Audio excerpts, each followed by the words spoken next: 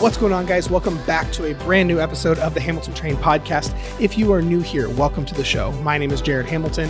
I'm telling you, I've done this intro, I swear, like 20 times. I don't know what it is. Every time I keep either like stuttering real bad or like getting these like ADHD moments of like just blah, whatever it is.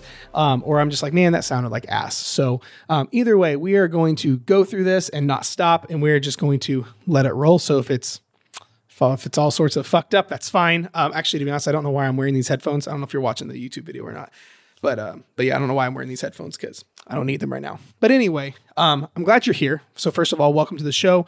Whether you're new here, if this is your first episode, my name is Jared Hamilton, and I'm glad that you're here, and I really appreciate your time.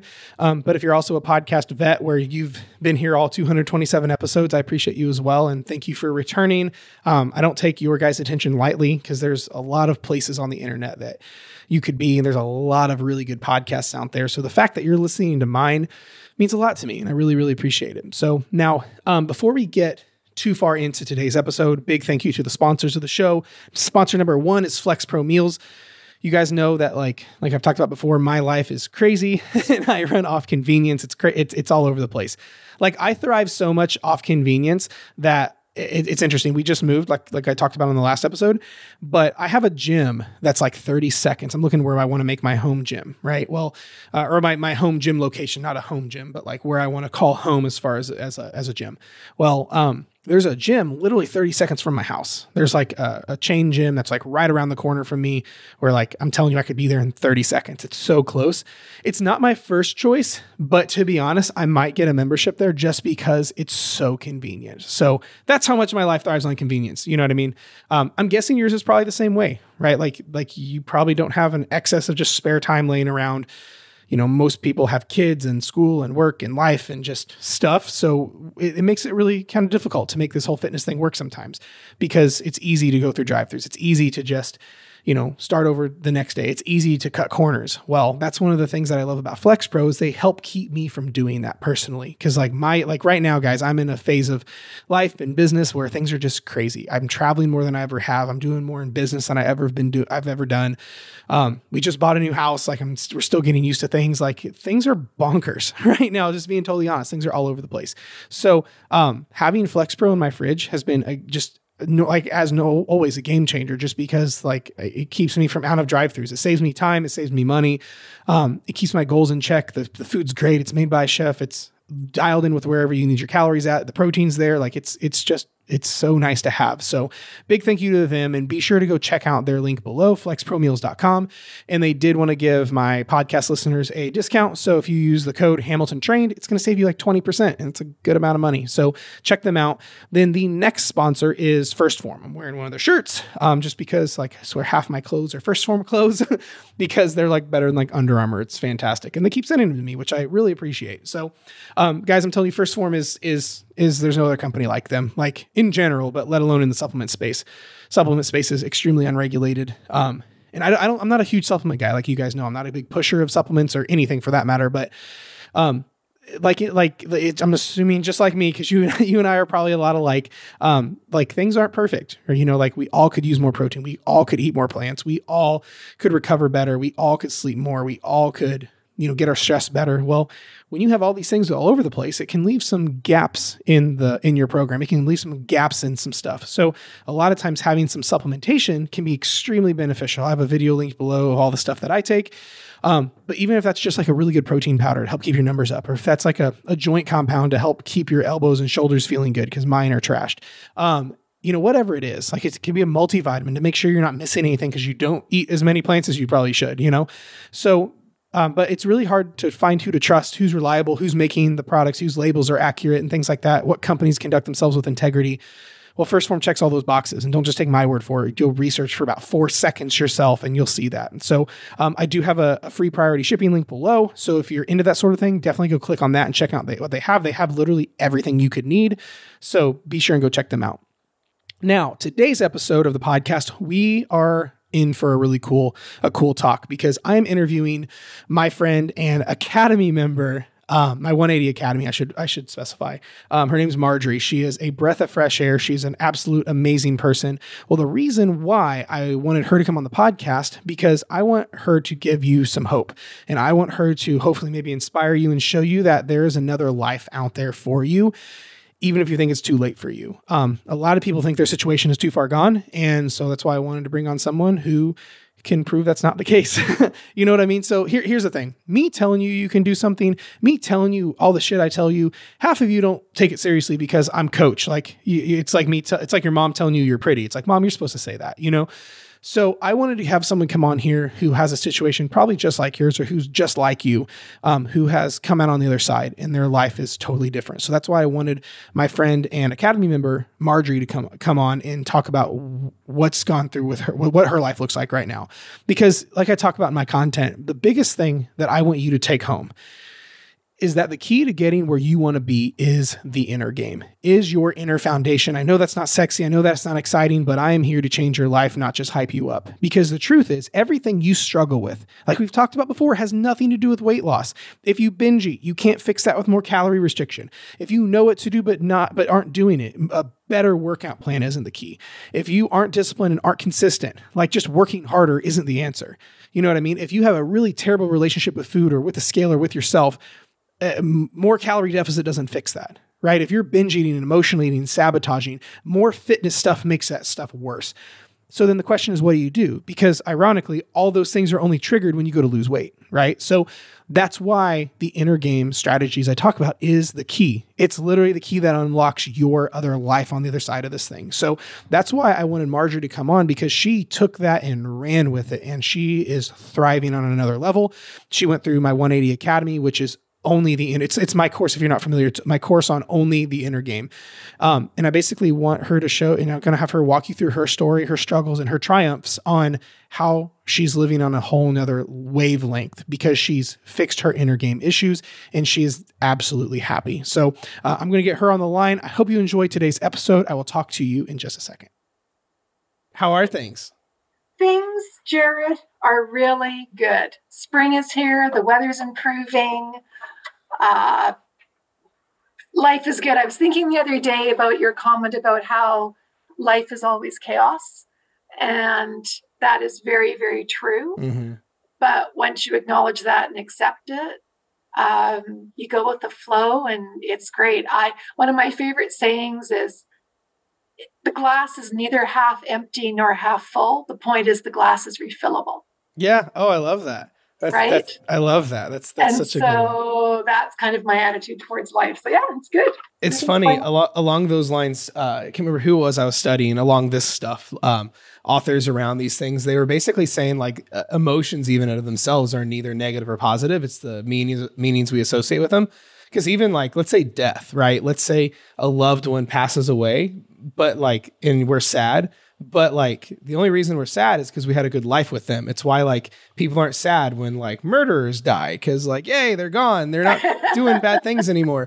But like when grandma and grandpa die, it's like, so is the negative or is the emotion actually bad? Or is there such thing as a negative emotions, or are they just emotions? Then we assign meanings to things. You know what I mean? Absolutely. And it's cultural and familial and historical and experience and but that's me talking. So as I say to my kids, I'm old and wise now. So looking back on it, I'm probably the oldest client that you guys have, actually. I don't know. I don't know. It's interesting to say the least, but like it's crazy because a lot of people think like when it comes to changing and transforming and stuff, like they're too far gone or too late. But it's like all you are is one perspective shift away from a whole new life. You know what I mean? Absolutely. So I got divorced around, I don't know, 51-ish, I guess. And that was when I discovered weight training. And I had never been weight training until then. Sure. And so I've spent these closing up other things around my computer. It was wonderful. I just wish I'd discovered it sooner. Yeah. It's amazing. The whole gambit is. Well, but I'm super glad that we could do this, because the reason I wanted to get you on is because, see, it's like when the coach shows like someone can do something, like everyone's like, you're the coach, you're supposed to say that. It's kind of like when, like, you know, if my mom says I look nice, it's like, Mom, I could have a thumb growing out my forehead and you're going to say I look nice. So, but when it's someone else, it's like one of my favorite things to do is get someone like a client that's been crushing and doing really well, and then just come on the podcast and talk about it, because it gives so much hope. And people literally be like, well, Jared, you always say this. And people are like, well, you're always going to say that. Or like, well, but my situation's different. But when someone comes on who is exactly like them, who has the same story or the same background or a worse scenario, and it gives so much hope to other people listening. And that's why, with how much you've been just crushing it, I wanted to just have a conversation about it. That's nice of you to say I've been crushing it, because I don't always feel like I'm crushing it. Yeah. Here's how I'm crushing it, though. Here's what 180 Academy did for me. My background was, I started lifting weights, fell in love with it. Had a real life trainer. He was great. Taught me my way around the weight room. Awesome. He moved. Got another trainer. Life with her was great. She had zero nutritional background. Mm-hmm. And I was getting strength happening, but man, was I packing on the pounds because I was eating more, because I was hungry all the time. Sure. So that didn't work. So then I went to my first trainer that got me into my Fitness Pal and macros and all of that sort of stuff. And that went really, really well, except I reached a point where I stalled and I wasn't compliant and things weren't moving. And he actually said to me, "Oh, I think you have an eating disorder. You should see a therapist." No. And I don't know if we've really had this talk, Jared, but you know, I've got a couple of university degrees, a great job. I like to think that I'm fairly well read, all the rest of it. And I was crushed when he said that to me. Bet. So I thought, do I? Maybe I do. I need to look this up. Like I like, it just kind of made everything in my world shift. And you think, and I see this with other people in our community on Facebook, we all know what to do. It's not rocket science. Right. But we all have different pieces of the puzzle, and it's trying to figure it all out together. And so then for a bunch of reasons, I finished with that trainer. I went with another trainer, amazing woman, loved my program. Things are going well. But again, the compliance wasn't there. And I was reaching the end of my time with her. And I was in your 3M training. I think it was back in January.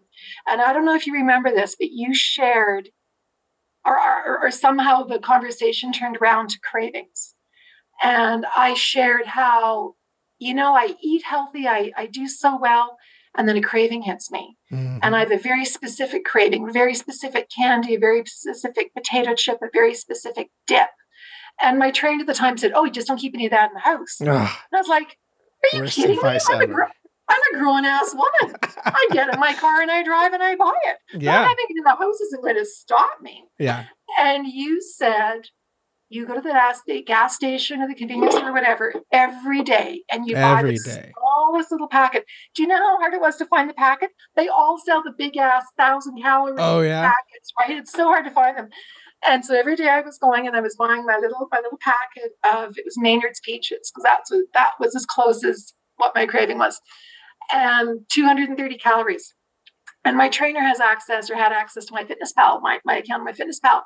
And so she's like, "Marjorie, like, what are you doing? Why are you eating all this junk every day? Like these Maynard's Peaches, days after day after day after day. All this junk, fucking 200 calories. Get out of here." And I did not have the balls to say to her, "This is what I'm doing and why I'm doing it." And you know how my Fitness Pal has that quick add function? I started doing that instead. So I just started inputting the 230 calories. That's awesome. And my contract with her finished, and it was all good. That was a magical conversion, though, when you told me that, because that worked with the whatever that Neanderthal base part is of my brain. It got me past that concept of restriction and scarcity, and retrained me because, of course, as many of us, that childhood treats to feel better, treats on Friday night. You turn into an adult and go, "Woohoo, I have my own paycheck, no parents around. I'm going to eat eat whatever I want every day. Yep. And I did. And 15 years later, in an unhappy marriage later, the pounds started packing on. And by then, all that emotional eating for a bunch of reasons is ingrained. So you taught me that for free. And you taught me the habit tracker for the 3M habits for free. And that was another game changer because we all tend, like not just the magic of it being one, 3 mind, mouth, movement habits, but when people I see converting it into a calendar format, I'm like, no, that's the trap I fall into, because your mind immediately goes to weekdays and weekend. Yep. You got to look at it a 10-day spread, and that immediately tells you at the end of 10 days, am I hitting 7 out of 10? Because we all know the magic is 8 out of 10 and above. Yep. And if you're consistently hitting 10 out of 10, time to change your habit. Go for something that stretches you a little bit. And thinking every day is Thursday.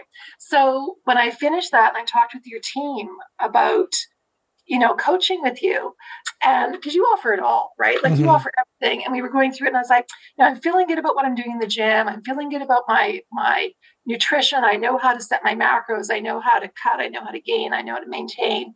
All that.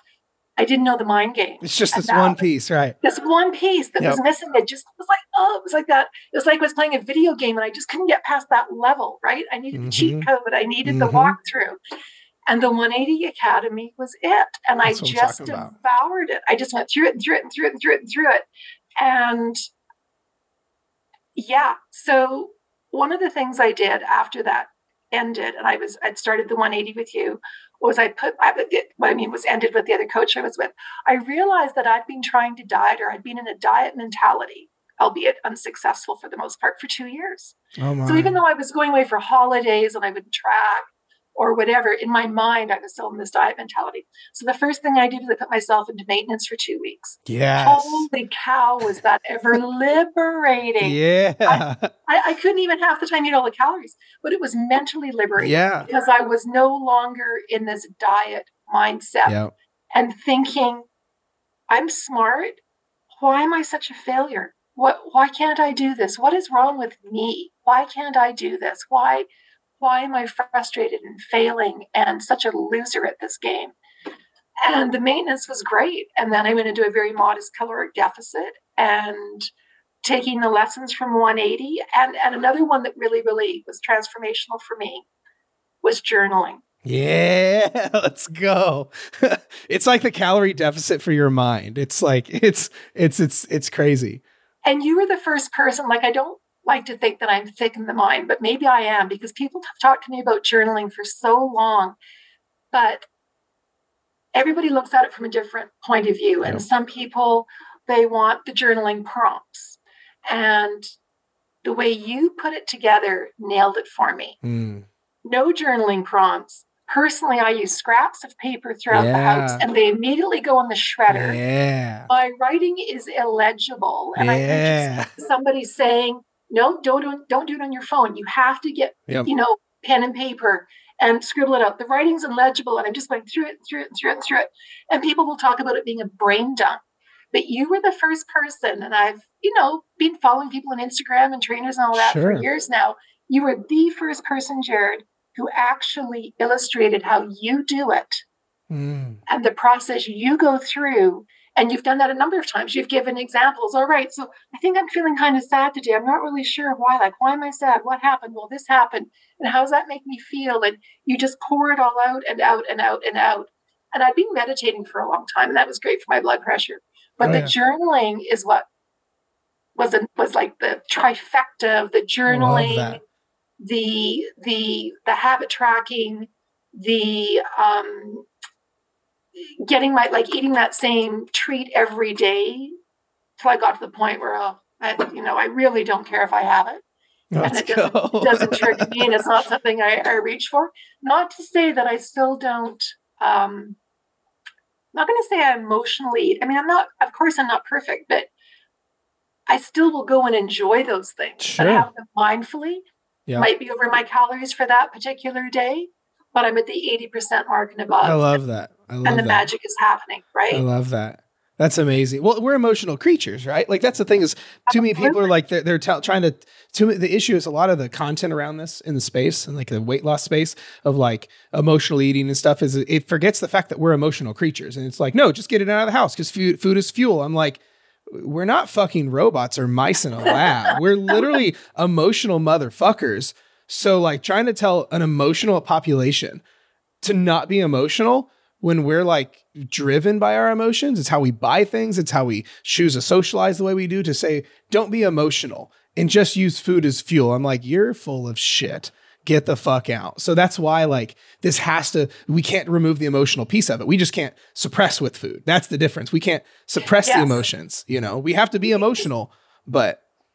Yes. And I love food and I love to cook. As you should. One of my other challenges was the first, actual trainer that I hired was like, do you want me to put together a meal plan for you? And it was absolutely, the stereotypical chicken, rice, broccoli sort of thing. Bodybuilder vibes. Yeah, no, that doesn't work for me. Yeah.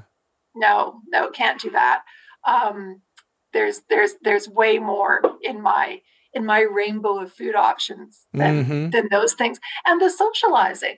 And the celebration, like when you think of so many cultures, I think all cultures, all of it, yeah, build celebration of community around food, and it's the breaking of the bread, the sharing of the wine, the plates in front of us. So how do you incorporate that? But the emotional part of it is absolutely key. And the other thing I've been thinking of is what the obstacle is that a person faces changes over time. So for me, when I first started, it was just minor caloric deficit, tracking my food. And when you're significantly overweight, those minor changes, it comes off really quickly. Right. But I think one of the reasons I stalled was because I hadn't addressed that emotional aspect of it, and enough weight had come off that I was no longer going to be and I hadn't created those habits, and I hadn't addressed the emotional eating. No, I love that. That makes such a difference. See, so I'm curious. So for you, what was the biggest, what was the moment for you where it was like, okay, there's more to this than just the physical? That's the problem. Like I see most people, it's like whenever I do talks on this stuff, I'm like, my only thing, whether anyone ever pays me a dime, I just want everyone to realize the key is the inner game. The key is the inner game. I don't care whether you go through the academy or not, or if you, whatever. I just want you to realize and be so convicted that like, okay, the key is the inner game. Where did that happen for you? I don't want to admit to this because I'm a woman filled with pride. That hit me a number of years ago. That probably hit me 4 years ago, 3-4 years ago. And I was searching and searching and searching and frustrated and feeling like a failure because the people I hired, the professionals I spoke to, they all talked about the inner game, but nothing that they were suggesting to me was resolving my issues. Being accountable, I was accountable, but I wasn't compliant. Sure. Why wasn't I compliant? Because I was emotionally eating, and I was not having the 80% success of compliance over the course of a week. So why was I emotionally eating? Why couldn't you just stop? Because being told to, when you have a craving, go outside for a walk, or interrupt that cycle. Right, all those things, and I would do all of that, but the craving didn't go away, and as you know, probably got worse. It would just build over time. So then you end up having potato chips, dip, and jelly beans for dinner. So you don't go over your calories too much. You're not really hungry. I mean, you're hungry, but not overly hungry. And I never felt shame over that. I always owned it. And it wasn't necessarily a case of the fuckets, but that was an emotional response of eating to whatever was going on in my life at the time. And it could be, work, kids, personal issues, whatever. But I would sit there and go, wow, I'm fucking pathetic. Like, why can I not deal with this? What am I doing wrong? I meditate, I do the walk, I do the gym. Why are other people able to resolve these issues and I can't? And so when you ask me, when did that start? Like, I've known about it for a long, long time. Sure. The question is, how come nobody else tells us what these answers are, Jared? And to be honest with you, I don't know either. Like, literally, like that's the thing. It's why, like, I get so, like, to be honest with you, I knew I was onto something because I talk about the fire pit moment a lot, where like, and then I was scared to start talking about this stuff, like this inner game mesh with weight loss, because like no one talks about it, or no one talks about it at a tactical and practical level. And then I felt totally out of my realm. And it's totally like different especially in the diet culture that I'm in, right? Well, that we're all in. Right. But like, even like, especially professionally, I'm like, fuck, I've got all these other coaching colleagues who think I'm crazy. They think I'm like I'm getting told, stay in your own lane, stop talking about that. But I'm like, no, there's a space no one's talking about, because you have like inner work way over here, like therapy, mindfulness, inner game stuff, journaling, meditation, and you got diet culture. And it's like, and where it hit me hardest was I noticed this before we had like a specific system. I noticed this with clients first. I was like, wait, I got all these people come in to do coach with me and the team. But like their issues aren't weight loss, but all these issues like binging, emotional eating, sabotage, all this stuff. I'm like, it's triggered by weight loss, but we can't fix it with more weight loss. Like if someone binge eats, I can't say restrict your calories more. So I'm like, okay, what do we need to do? And then I knew I was onto something when therapists started hiring me. Like that was when I like honest to God, I feel like my like universal sign, because I was like, fuck, I'm not supposed to do this. I was a lot of internal resistance, and I'm like, this is not where I should be at. I'm like, I'm nervous. I'm like, I don't know. Am I out of my realm? But then all of a sudden, therapist after therapist after therapist started hiring me, and I'm like, wait a second. There's something, and it was working. And I'm like, there's something here. So I dug it deeper, started studying all these gurus with all this stuff even more. And then all of a sudden there are these cases like this where it's like, because what we're doing, like with the food relationship stuff, with like going to the gas station every day, all this stuff, we're developing new neural pathways. Yeah. And I'm like, and so I'm like, wait a second. So we got to teach the body teaches the mind what to think. So we got to force the brain into realizing nothing bad's going to happen. Because the thing with half of this is like that we talk about like the fear of heights, right? Like, and the reason you've been so successful is you've been coachable, number one, but then you have been a professional executor. You just say, I'm gonna do it. And even in the past with other coaches, that's what you've done. You just didn't have the right answers, but you're like, I'll do whatever you say. I'll fucking do it. It just hasn't worked out. But because you've trusted the process and you're like, you know what, I'm going to go to the gas station every day and have the food that I struggle with. I'm going to, every time I want to emotionally eat, I'm going to journal instead, or all these different things. It's because you've put in the work and done that. But then because all the good shit happens, your body realized you're not going to die. And then you have irrefutable proof in front of you. Then your brain goes, okay, we're good. It's crazy. And your sleep gets better. And you're happier. Yeah. And then you start moving more. And then everything kind of starts going click, click, click, click, click. I have one funny thing to tell you about going to the gas station and buying the treats, because you say, do it for 30 days. Every day. Or however long, do it every day. So after day whatever, it was getting hard to find those little packets. I would go to like 4 different convenience stores, whatever, couldn't find them. And I ended up at, 5 miles away to London Drugs. And they had 11 of them in a box on sale, and that was all they had. And I thought, like, I don't want to be coming back here every day. Like, right? Can I do it? Can I do it? And I bought all 11 of them, and I put them in a box, and I put them in the cupboard. And I was far enough along in the process then that I would have one every day, and I didn't awesome. Go and overindulge. And I laughed, and as I was going through them, I was like, "Ugh, do I have to eat another packet today?" Ugh. Right? And it's really, really funny. And that has allowed me now to be at the stage of where I do want something. I'll think to myself, is this a craving? Am I restricting myself on this? Is this a temporary response to something that's going on that I should, kind of think about and process? See if I still want it tomorrow. Now, see if I still want it tomorrow. And people talk about that. But see if I still want it tomorrow only works when you're at this level. Yeah, that's an advanced tactic. Absolutely. That's an advanced tactic, right?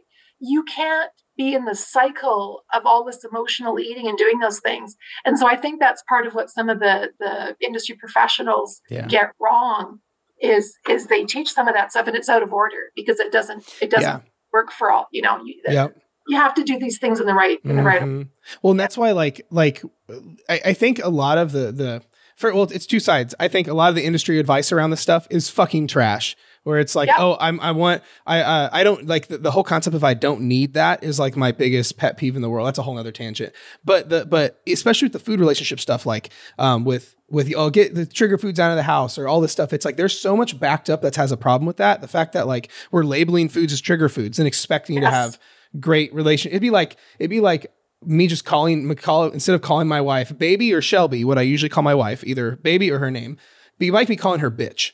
And then expecting to have a great relationship. Hey, bitch, will you go make me a sandwich? Yeah. Hey, bitch, will you go grab my keys out of my backpack? Like, I could be the most kind-hearted husband, but there's a whole different level of meanings. If I say, hey, baby, could you go grab me my water bottle real quick because I'm a little bit busy versus, hey, bitch, could you go grab me my water bottle because I'm a little bit busy? Like, and then expecting to have a good relationship. But then, especially with the food stuff, most people stop at that. They go get the foods out of the house and that's it. And it's like, that's like the most avoidance answer ever. But that's the problem with all of this stuff. Like you see people that's like their game plan, or it's like, we'll just be more mindful. It's like, well, what the fuck does that even mean? Exactly. You know, or like, well, just listen to your body. Like, no, my body wants me to binge eat. That is an intuitive response. Your intuition is just fucked. Yes. So that's why we have to take a step back and overhaul all of this, even if that means taking a break from traditional weight loss. Now, for you, did you notice one of the things I was wanting to ask you? Did you notice because you fix you at the foundational level, right? Like, because you don't just like fix your relationship food. You're changing your stress responses, how you view yourself, your ability to show up for yourself. These high level things now. Have you noticed other areas in your life are better now? Yes. Yes. So it's tax time. Yes, it is.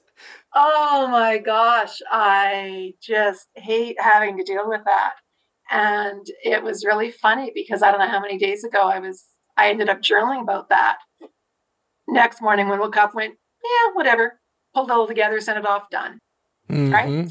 So it's like I don't know how it is for other people. For me, I don't think I even appreciated I'm going to call it anxiety. Like I hate like some of these words, like when we talk about binging, craving, trigger foods, emotional eating, those are very impactful words. Sure. And I'm not sure that they mean like disorders, like eating disorders. I'm not sure that we're all talking the same language because I don't think we are either. Right.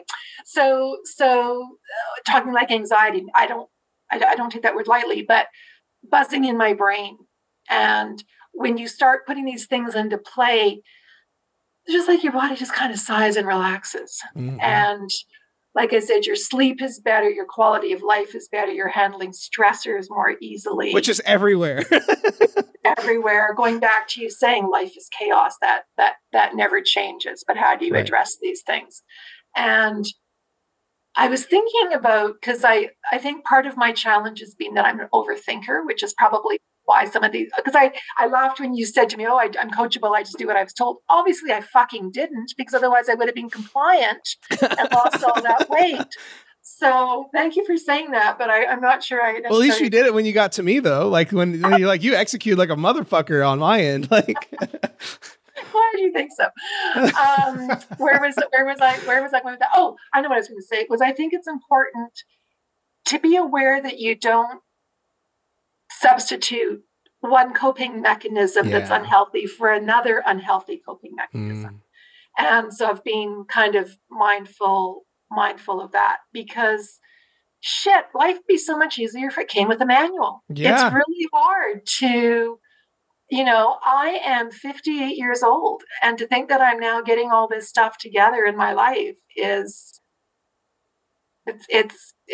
pretty interesting. And well, to be honest, though, most people I see, the vast majority, take this to their grave. Like, could you imagine another 20, 30 years never making progress in this and being stuck still? You know what I mean? Like, that's a long time to like even like a lot of people will do, they're like, oh, I'm like 59, I'm 60, fuck. It's like, I still think that's like you just bought 30 more quality years of your life is what Absolutely. you did. And I was quoting you this morning to one of my coworkers. Uh-oh. Did you say fuck? No. Oh, well, yeah, of course. But we were talking about, I was quoting about one of your recent chats where you said, when you started your own business and you had unsuccessful people wanting to give you advice, why would you take business advice from somebody who's not successful in business? Why would you take weight loss or healthcare advice from somebody who's not successful in that? And I have a number of friends, particularly males, who are obese, have tried different things. And I work really hard, and you know me well enough to know it's hard for me to keep my mouth shut and not give gratuitous advice, because I just watch them try and fail. And I'm like, baby, you just keep on trying, and either you'll figure it out or you'll be open to having a heart-to-heart talk with me about kind of what options are. Yeah. Because there's that other idea that you can't, people don't, what is that saying? When the people is ready, the teacher will appear. Yeah. That sort of thing, right? So I see people thinking, well, I'm just going to do intermittent fasting. And I said to my friend, okay, and then what? Oh, well, then I'll just eat healthy afterwards. Yeah. And I was like, oh, yeah. And right. I mean, I didn't say it doesn't work. And in my You're mind, nicer than I am. I would have been like, okay, you're fucking wrong. Yeah, right. You haven't changed the habits. Yeah. Whatever. But people have got to want to do that themselves. Yeah. And it's hard. But yes, we have an entire society of this, and interesting to see with our kids, and the language we use with children, and the restrictive language, the celebratory language. Well, it's funny you bring that up. So I had a case the other day on a call. It wasn't even the restrictive language. It was a restrictive behavior. And this is what happened. The lady was applying for coaching. So we were talking, and she's like, Jared, I listened to all your stuff. I don't restrict. I don't do this. And I know exactly what to do. And I was like, she's like, I even teach my kids this. Like, I even teach my kids what you talk about. And then my daughter called me out, and she's like, okay, mommy, you say you can have cake, but why aren't you having cake with me? Her daughter literally, like, the mom was saying the stuff, and the little 5-year-old, it was like her birthday. And she's like, no, honey, it's okay to have cake. Because she's like, I don't want to teach my kids, this restrictive stuff. But she's like, but the mom doesn't practice what she preaches, or it's like parenting things are caught, not taught. So she's like, her 5-year-old called her out. She's like, so why aren't you having cake? Why don't you have pasta with us? And the mom's like, what do you do? And then that's now it's, kids are smart little fuckers. Like, so do you think it was a disconnect for her, that she truly thought she was engaging and participating? I think there is a level of, and I think there's a level of unconscious restriction. I think there's such a stigma around weight loss where someone's like, yeah, everything's okay in moderation. Right. They say that to themselves, but then their actions, they still unconsciously avoid sugar. They unconsciously only eat chicken and rice, or they won't have wine. They're only drinking water, or whatever the case is. It's why, like, I think it's in the craving module, either the craving or the food relationship module in the academy. I talked about, I said, I want you to go out of your way to have the food you want. Like, because otherwise, because we've been so indoctrinated into bullshit diet culture, too often people will unconsciously restrict. They're like, yeah, I know. They like consciously, they know they can have anything they want, but unconsciously they're still buying everything fat-free, no carbs, and only blandless chicken. And they don't put cheese on anything. You know what I mean? I was invited, I was tagged. I don't know. One of my Facebook friends is doing a 20-day sugar-free I fucking hate detox, that. and they tagged me, and old me would just have scrolled on by. New me responded basically, ha ha ha, are you fucking kidding me? Have you looked at me in the life that I lead? I would never give up sugar. Yeah. But, it's no, that isn't going to happen. Or another one I was thinking about, going back to the diet culture in terms, is the idea of having 3 meals a day plus a snack. And I was thinking about that whole word snack, that I don't think about a snack.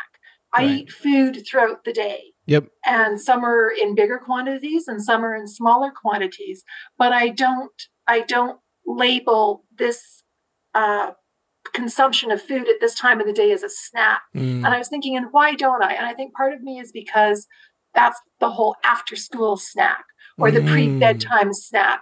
And so does that mean certain food is eaten or not eaten or whatever? Like I pretty much just eat when I'm hungry. And go from there.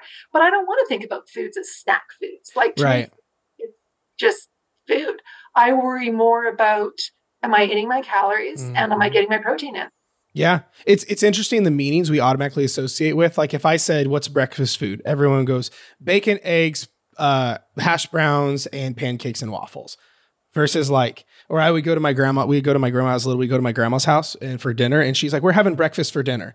And it was because she wanted to make pancakes and bacon and, biscuits and gravy and all that stuff. But it's like, it's funny. Like we have that, not that it's a good or a bad thing, but like we have all these associations with food. We do. And it goes back to like the good food, bad food, cheat food, it's like, there's so much when we start moralizing it with meanings, like these are good food and bad food. This is my diet food and not food. Or my normal food. Or now like when like you'll see like in like the diet aisle at the store, lots of guilt free. It's like, well, that implies we need guilt over here, Exactly. So like these things through repetition of unconscious patterns, it's no wonder people have horrendous relationships with food. Because imagine if we had all of these things going on, but it was with your partner.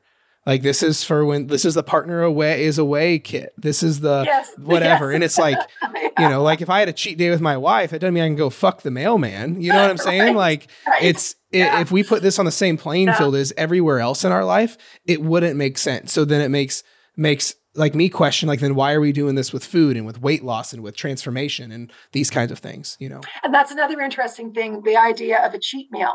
Yeah. You and I have talked about, and I totally subscribe to this. I don't believe in calling it a cheat meal. No. And for all the reasons that you just addressed. And I also treat every day as Thursday. Yeah, Thursday. Yes, I love that's my favorite right there. And I remember when, years ago when I did Weight Watchers, I can't remember what day weigh-in was. It might have been, it doesn't matter. But the next day, I was like, and I'd go to town and I'd just eat whatever I wanted because I had a whole other week before weigh-in came in. And so there's that sort of mentality about your check-in day and being really loosey-goosey the next day or the whole weekday weekends. And, whereas no, every day is Thursday. Yeah. Yes, we have special occasions, but just every day is Thursday and treat it that way as we go along. Yeah, we have to really take a step back and look at all the meanings we have associated with our language or with with anything. Like if you put cake in front of me, or not me, but let's say in front of a normal person, right? Like, cause I'm a weird psycho. They say that's bad. Who we know and love, but that's okay. But they'll say that's bad. Or that's not weight loss food or whatever, but there's so much wrong with that. And it's no wonder you're now held captive by results you generate in that state, or that just things you can't enjoy. That's the problem. Because then this is the hard part. If you achieve in that state of fuckery, if you achieve the weight loss with shitty food relationships while sabotage is happening, somehow while binging, well, now you are held captive by your results. Because if you starved yourself to get to, or gave up wine and date night to lose your 30 pounds or whatever, well, now in your brain, you're like, fuck, I have to do this to keep it up forever. And then you'll eventually break and rebound like a motherfucker, Which is why so many bikini competitors in the bodybuilding community end up having eating disorders because their relationship with their food is so poor. Which brings me to another interesting topic is the number of people I know, including my doctor, who look at me and go, well, you look really great. So why are you dieting? Why are you trying to lose weight? And I always say, thank you for telling me that I look great. But in the back of my mind, I'm thinking, but this isn't necessarily the body shape that I want. Mm-hmm. So I still have goals and changes I want to make. And who are you comparing me to? So, right? Because that's a big part of it. Do I compare myself to others? I hope not. But, people don't always appreciate, especially women, they think of fat loss, weight loss, and just fitting into a smaller size of clothing. Whereas I think of it more as measurements. Yeah. And, I want more shapely glutes. Yep. Or I want my quads to be more defined. Or I want for me, when I started strength training and I started getting some traps happening up there, my shoulders and biceps, and I was like, oh, that is so flippin' sexy. I love it. I love it. So for me, and I don't really have this conversation with people, but for me, I'm like, well, yeah, part of the reason I want to lose more inches is because this fall I want to go into a gain phase and put on muscle mass because I want to reshape my body. Yeah. people, the general populace doesn't understand that conversation. Right. They don't understand the conversation that you can shape your body and have muscle growth. All they know is weight loss or being obese. Well, so this is a big, I think I may have talked about this in the, either the sabotage module or the identity module, whereas I'm really glad you brought that up, because the problem is if we take on the identity of a dieter, which when you have the identity of a dieter, you're not open to gaining muscle. You're not open to getting strong. You're not open to maybe a maintenance phase while you go through a rough time in life where you're not, things aren't conducive for fat loss, whatever.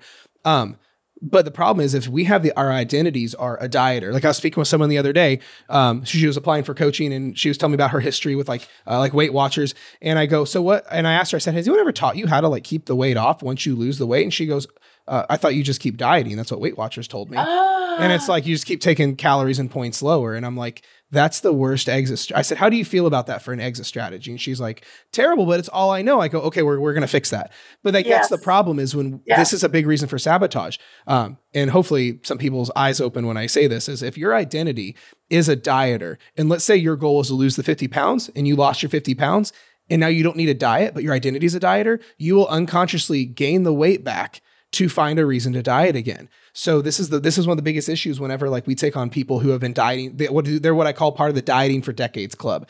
We've got to do so much work around the identity because because the mind psychology teaches us that the mind craves the familiar. Well, you've got decades of familiarity around struggle with weight loss and you're always on a diet. If I walk to anywhere in my city, and I bet if I went to 9 out of every 10th person are on a diet right now. Right? If I went to Walmart right now or the store and I'm like, hey, are you on a diet? Raise your hand if you're on a diet. Everyone would go raise their hand because everyone's on a diet perpetually, but no one gets results. Or if they lose a little bit of weight, they gain it back because psychology teaches us that our unconscious mind protects our identity. So if you have the identity of a dieter or a fat piece of shit or whatever these fucked up identities are, now you have a new reality that like, let's say your identity is I'm unworthy and you make some money and lose some weight. Well, that is totally goes against that. So now you're going to find a reason to sabotage it. And this is a big cycle why everyone's stuck in a cycle. Yes. Recognizing what, yeah, absolutely agree. It's crazy. Absolutely agree. And that was why, or part of the reason when I was going through all of that, thinking, why am I the odd duck out? Why do none of these suggestions from all these people work for me? Like I said, I never felt the shame, but I was like, why am I a failure? Why am I a failure? Why can I not do this? What is wrong with me? How am I broken? What is wrong with my identity? How do I see myself? And, that was, I felt very alone. I felt very alone in that world. Yeah, because it didn't, it was like I wasn't speaking the right language. Yeah, it's crazy. It makes a huge difference. It's crazy. Really, really, really does. Yeah. Now, let me ask, go ahead. I'm sorry. Sorry, no, go ahead. You're good. Go ahead. No, I can't remember what I was going to say now. It's fine. Well, one thing I was wanting to hear your opinion on, I know my opinion on it, and I'm sure we have a similar one, but I'm curious your specific thoughts. The biggest pushback I get when I'm talking to people about these things, like say they're ready to lose weight because they've been trying to lose weight as fast as possible for like ever. And I'm like, we need to take a step back. You need to get your inner game in check. We got to fix, relationships with food, relationships with yourself, all that stuff. And this happens every time. They go, well, I'll do that after I lose the weight, or like I'm in such a hurry. I'll like focus on the inner game stuff after I lose it because I really need to get into a smaller pant size, or I've got vacation coming up, and they want to separate it. What are your thoughts on that? I think we are all afraid of therapy, and we're all afraid of cognitive behavior therapy, and we're all afraid of facing the inner work because you know what? It is fucking hard work. Yeah. And we don't want to have to turn that big bright spotlight onto the inner workings of our mind and deal with whatever shit is there. It's time consuming. It's emotionally draining. It's enlightening. You can no longer be in denial. You have to face it. You have to deal with it. And it's so much easier to think, oh, this is a very narrow subject. I'm going to eat certain foods for a certain period of time and go to the gym so many times a week. I'm going to lose the weight. And that's what it takes to do it. And all this, airy-fairy, mushy-gushy emotional stuff over here, I'll deal with that another day. Yeah. It's why people stay in crappy marriages. It's the exact same reason. The familiarity is comfortable, and addressing issues takes effort, and our psyche is afraid of change. Yeah. And we change is scary. Change is hard. No, and absolutely. I don't know. So does that square away with your thoughts on it? Yeah, no, absolutely. Like, yeah, no, 100%. Because I think it's like people forget, and usually followed by this is when people go, well, I don't want just inner game progress. I want fat loss progress. But the problem is we're talking about the same thing. Like, it's why I give the analogy of like if you were having a custom home built, like let's say that was your dream to build this whatever specific house out in the country or whatever, and you're having a team of builders do their thing. And you go on every day to check on it because you're getting excited. But because it's a big house, you're going to have a freaking huge foundation, right? But you wouldn't be upset and go, oh, they haven't started on my house. They've only started on the foundation. It's like, no, last time I checked, foundations are part of houses. Yeah, the foundation might be under the dirt, but it's rather important if you ask me, right? But you don't separate, but no one would separate. You'd be like, oh no, they laid the footers today. Oh, they added more cinder block walls. Oh no, they added all the rebar that goes in the foundation. Okay, now they're getting ready to put walls up, like you in excitement. But in the world of weight loss, people go, oh, I haven't lost any, let's say your hairstylist goes, oh my gosh, you look so great. Have you lost weight? And then you go, no. I've only quit binge eating. I guess I recognize sabotaging patterns. And you know what? Don't feel guilty when I go over my calories anymore, but no, I haven't lost any weight. And they say that in a negative way because most people separate weight loss progress and inner work progress. But when you're like, not to sound really, really negative, but when you're in a really bad situation and you're doing all the binging, the sabotaging, emotional eating, all that stuff, like you're in a really bad spot, and inner work progress is always fat loss progress. It's like when I go to therapy on my own, like it's benefiting my marriage, right? We may not even talk about my wife in therapy, right? But me working on myself is marriage progress, right? Absolutely. Me working on myself is business progress. Me working on myself is weight room progress. But the issue is most people are so hyper fixated on, I've got to lose as much weight as possible. As quickly as possible. As quickly as possible. As much as possible, as quickly as possible. And anything that gets in the way is bad. But it's like, ironically, the people who have been struggling to lose weight the longest have been trying to do it the fastest. So maybe we need to take a step back and do the inner game stuff. That's my biggest thing. I agree. And I wonder if people tend to treat it like learning a new skill. Like, I don't know, learning to play basketball, or I don't know if I've told you this, I've taken up skeet trap sporting clay shooting. Let's go. Hell yeah. So I've been doing it now for 6-8 months. Love it. I'll send you a video later on. But that's a very specific skill set. So it doesn't really need a lot of, and it's a physical skill. It doesn't really need inner work for me to learn that physical skill. And I think people think of losing weight as the same thing. They're very detached from it, and they just see it as an activity, like learning a new skill, learning a new hobby. And it doesn't matter that it's taken them 25 years to end up with where they are now and all the decisions that they've made over those 25 years. They don't see that. They just see, oh, tell me what I need to eat for the next, 3 months so I can lose 15 pounds or whatever it is. Mm-hmm. And there's a very much a disconnect. And I also truly, truly, truly believe, from people that I talk to, we all have our ego in the way. Sure. And we all think, I can do this on my own. I'm a smart person. This isn't complicated.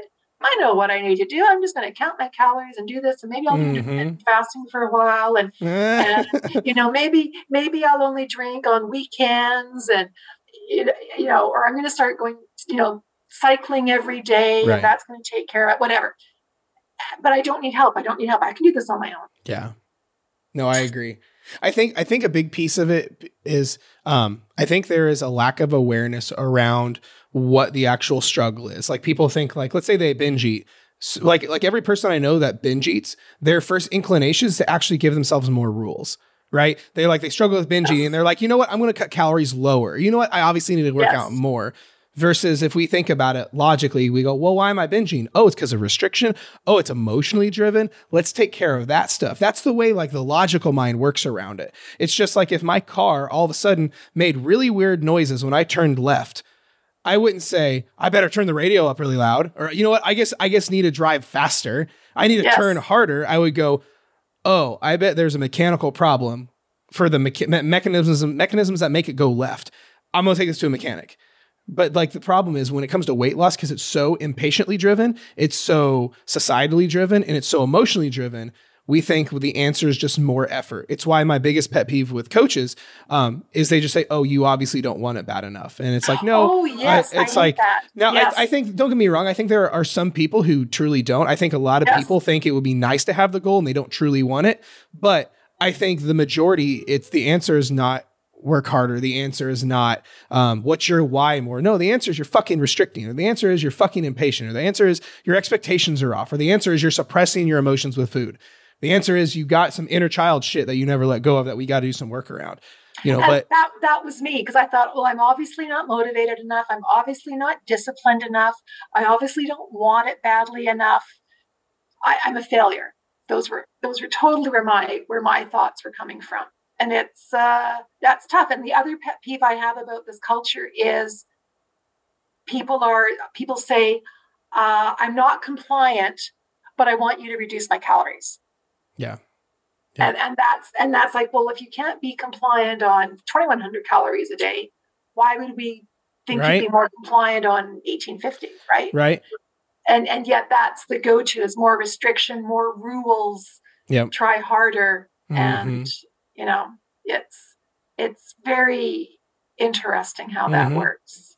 No, absolutely. I think like I said, as a whole, I think it's an entire lack of awareness where it's like, and it's just not, especially in the space of fitness and weight loss and dieting, it's not the normal. Like the normal is somehow still back in the 70s where carbs somehow store fat. Versus like, oh, you emotionally eat, let's totally journal about it. Like it still blows my mind that like these things aren't as mainstream, especially with how much like mental health is mainstream now, thankfully. Like therapy, like my friends or people, like when like I meet someone new and we talk about therapy, it's not like the stigma anymore that like, let's say I go to therapy and my wife goes to therapy or whatever. It's not stigma. It's not stigma. It's not as stigma as much anymore, but the whole concept of like, oh yeah, I emotionally eat, so I'm going to go sit with it. It's still like, what the fuck? You need to just cut more calories. Like it's unfortunately it's still at that spot. So, but hopefully we'll be fixing that soon. People don't equate. Because everybody eats. So people think it's normal. People think it's just a given. Right. And that we should all be able to somehow adjust it and that these issues aren't related to what's going on between our ears. Everyone thinks it's a black and white thing where it's like the whole food is fuel, food is just this. And it's true. It's not. It's like, it's even like, I mean, very few things actually in this life are black and white. You know what I mean? Like, when I try to always tell people, like whenever like you go down the rabbit hole of like, oh, food is only fuel. And I'm like, that's literally like saying your house is only shelter from the storm. The last time I checked, everyone's got pretty shelves. Everyone's got paint on their walls. Everyone has a TV in their living room. Everyone has a bed. Everyone has drapes that don't need to be there. Everyone's got trim around their door to make it look nice. Yeah. But like, if your home is purely shelter from the storm, then you don't need that stuff. But it's not your house is shelter from the storm. It's home. It's where you raise your family. It's where you connect with your spouse. It's where you create memories. And like the list goes on. Yes. But like one of the functions is, it's nice when it rains. But food is the same thing here that people that really need to hammer that home is food is so much more than fuel. Like, it is that, but it's also how we experience, how we celebrate, how we entertain, how the whole 9 yards. It's the same thing, you know? And that was something I'm very sociable, and COVID kind of helped, but that's really tough. You think about how many times you go out in a week to eat. Yeah. And so how do you navigate that when you're trying to be mindful of your caloric choices? Yeah, absolutely. That's really hard. And you have to make some hard decisions there too and pre-plan. And then that's when kind of the fuck it's come in. It's too much work. Life shouldn't be this hard. Yeah. I'll just do an extra spin class, whatever. Yeah. Right. But Jared, if I hadn't found you, and I was thinking about this, knowing that we were going to be talking today, I was thinking about this. Like, if I hadn't discovered you, it'd be really shitty. I appreciate that. That's so kind of you. It would be really, really, really shitty. Absolutely. It's very, very, very lucky. I appreciate that. Even like, because I'm no different than anyone else, right? Like negative thoughts still creep in and I still have self-doubt and things like that. And it's stories like that it means a lot. Like, cause like even to this day, like, I'm not a superhuman, right? So like, I still get thoughts of like, man, am I actually making a difference? Or is this actually helping that many people or whatever? So, so the fact that you say those things is really, it does. I appreciate that. And I also think too that we have to give ourselves enough grace to realize we talk a lot about progress not being linear. Right. Life isn't linear. Right. And I totally expect that there will be times when I will still grab that bag of potato chips and my hell of a big dip and my thing full of jelly beans, and away we go. Those things happen, but as time goes on, it's less and less and less, and further apart. And that's it's not an on-off switch, like you said. It's not black and white. Yeah, there's growth, and everything else comes along, and it's part of it. And then I get excited thinking, ooh, what will I do next? Yeah. What will I talk to Jared about next? What will the next adventure be? What will the next challenge be? Every new level comes with it a new devil every time. It does. I love that. Every new level comes with a new devil. Okay, I'm going to remember that, because life is not static. There's always something happening, right? So it's a big part of it. Yeah, 100%. Well, Marjorie, this has been awesome. Thank you again so much for doing this. I know this is going to help a lot of people, and I'm beyond proud of you. You're a breath of fresh air and have amazing energy, and I'm just grateful to have been able to help a little bit. So back at you, my friend. I enjoy the community so much. I really, really do. Great team. Love the energy. And your social media presence, things you've been doing there. I mean, that was what I think first caught my attention. Yeah, I appreciate that. You put so much effort into it. You really do. And it's quality material. Thank you so much. That's the other part that makes it magical. I appreciate it. Thank you so much, Marjorie. So I'll talk to you soon, okay? See you on the flip side. See ya. Bye-bye. And welcome back, guys. Thank you so much for watching today's episode of the podcast. If you made it this far, I really, really appreciate it. I know this is a longer episode. But like I said before, I really hope after hearing Marjorie's story, it gave you hope and it gave you some insight on like, wow, I really do need to tackle my inner game. I really do need to take this to another level and really get on the other side of this stuff. Because again, like we talked about, the answer is not more fitness. The answer is not more complex stuff. The answer is not more dieting. The answer is probably, to be honest, taking a step back and not focusing on weight loss as much and focus on fixing your inner game. Because if you don't, like, you're just going to keep on this cycle. And I don't want you to suffer anymore. And I want you to be truly happy. And you'd be shocked at what just focusing on your inner game for the next 3, 4, 5, 6 months will do. It's crazy. It's crazy. And I also want to give you that opportunity, because if you know what to do and you feel good with this, I want you to run with it and be so fucking successful. It's unreal. And I apologize if you can hear all these reminders. Now, here's the thing though. If you have no idea how to do that, I do have an opportunity for you. And this is only for you. I'm not putting this anywhere else. I'm putting this in the podcast show notes.